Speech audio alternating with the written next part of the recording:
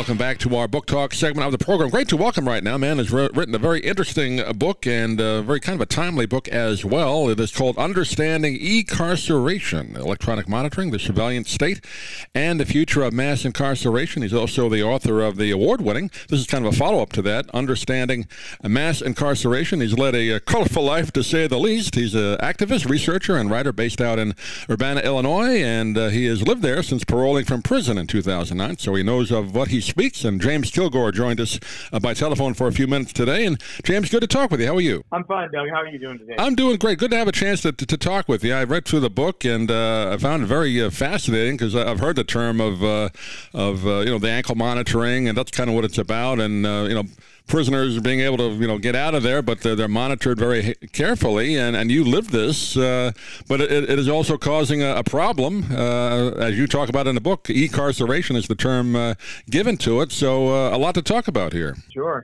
What I know you wrote the previous book, as we mentioned, Understanding Mass Incarceration. Kind of give a little background, if you would, about what you went through, if you can, in just a couple of minutes, and then how you came to write this particular book.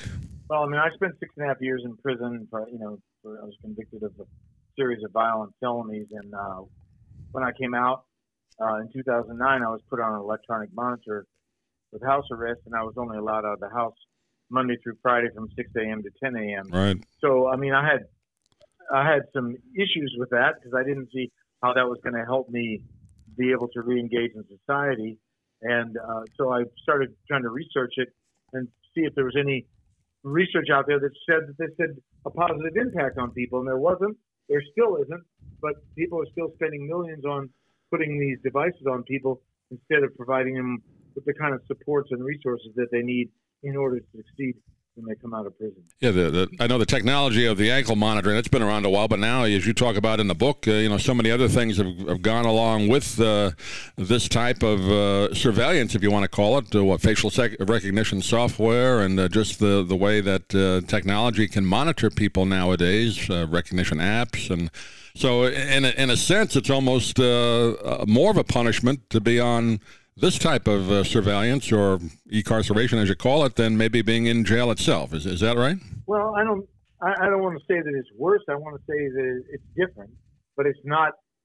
So it gets framed as if it's an alternative to incarceration, as if it's somehow making a major difference and really changing the landscape. And I think that's where the problem lies. It's not changing the landscape.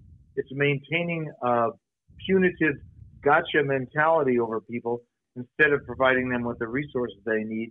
And they're actually surveilled. So we're gathering more and more data from people.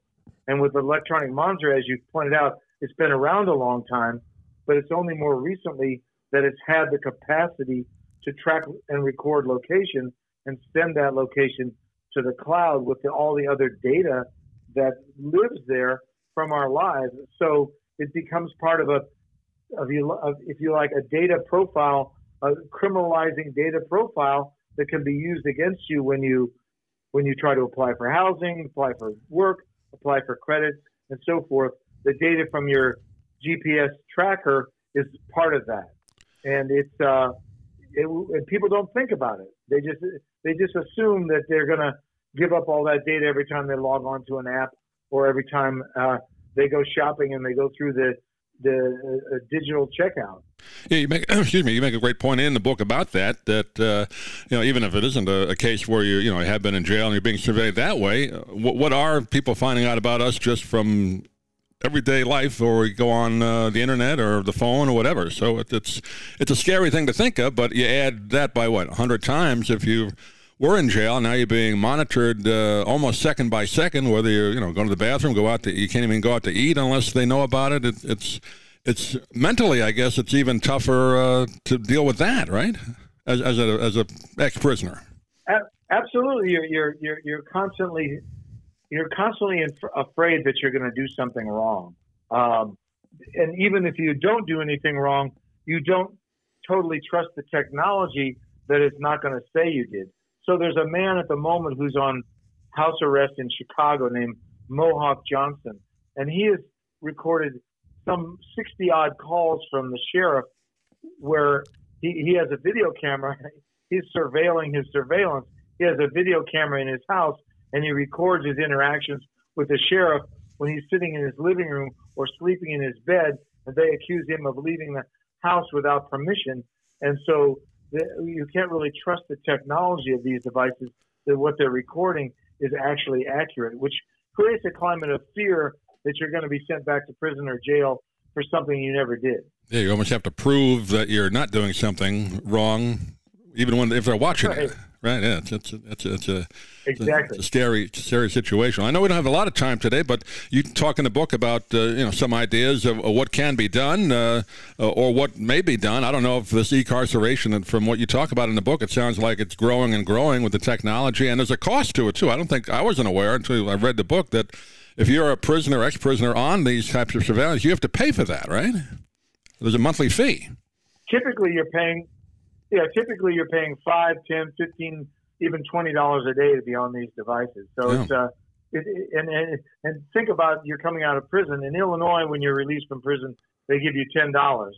So is that all? What you're going to do with that $10?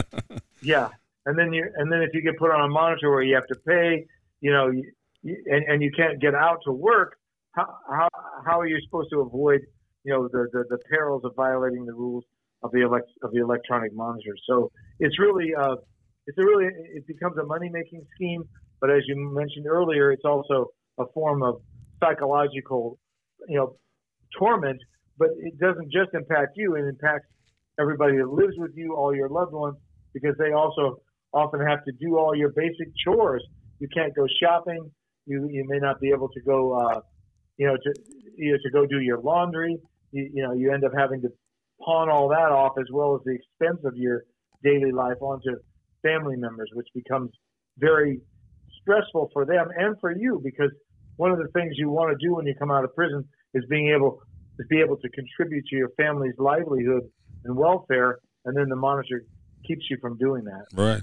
Yeah, I mean, obviously the point of prison is to hopefully rehabilitate somebody where they don't ever want to go back or never do go back. So that this is kind of going against that. I know some people never do get rehabilitated, but you've proven it, that you've been able to do it, but it made it a lot harder for you, didn't it, doing this e-carceration?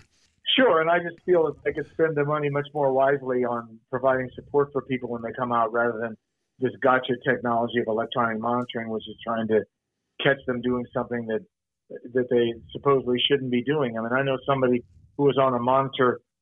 Some people can't take out their garbage because they're on the monitor. Right. Or I knew somebody, when he mowed his lawn, he would run out, mow one row, and then run back in the house. Wait a couple minutes till the monitor kicked in, and then mow another row. I mean, that's crazy. That's just so degrading to people and pointless. Yeah, I mean, there is a sense of dignity that everybody should get, right? I mean, even if you were in prison, doesn't mean you don't deserve some dignity. So it's a difficult situation. I think that's totally right. Yeah. And the monitor does not enhance your dignity, I can guarantee you. Well, the book is very thought-provoking. I want to give the audience again a chance to get the full title: Understanding E-Carceration, Electronic Monitoring, the Surveillance State, and the Future of Mass Incarceration. And James Kilgore, again, knows of what he talks, is the author, and he's been with us for a few minutes today. James, do you have a website you want to direct people to? I know the New Press is the publisher, right?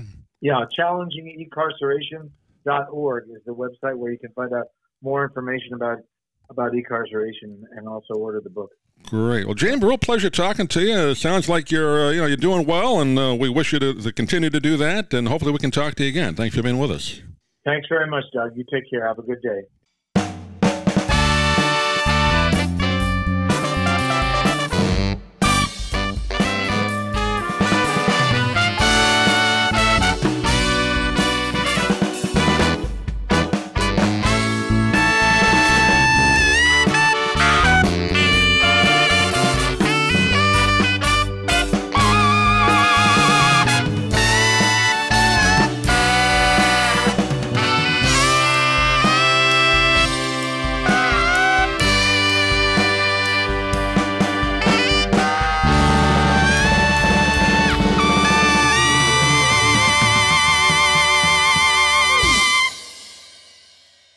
I'm Stan Brock.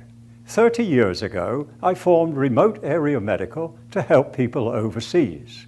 But then we found generations of families in America isolated by poverty from the health care they need. Together, we can take dental, vision, and medical help to 1 million adults and their kids, right here at home in the United States of America.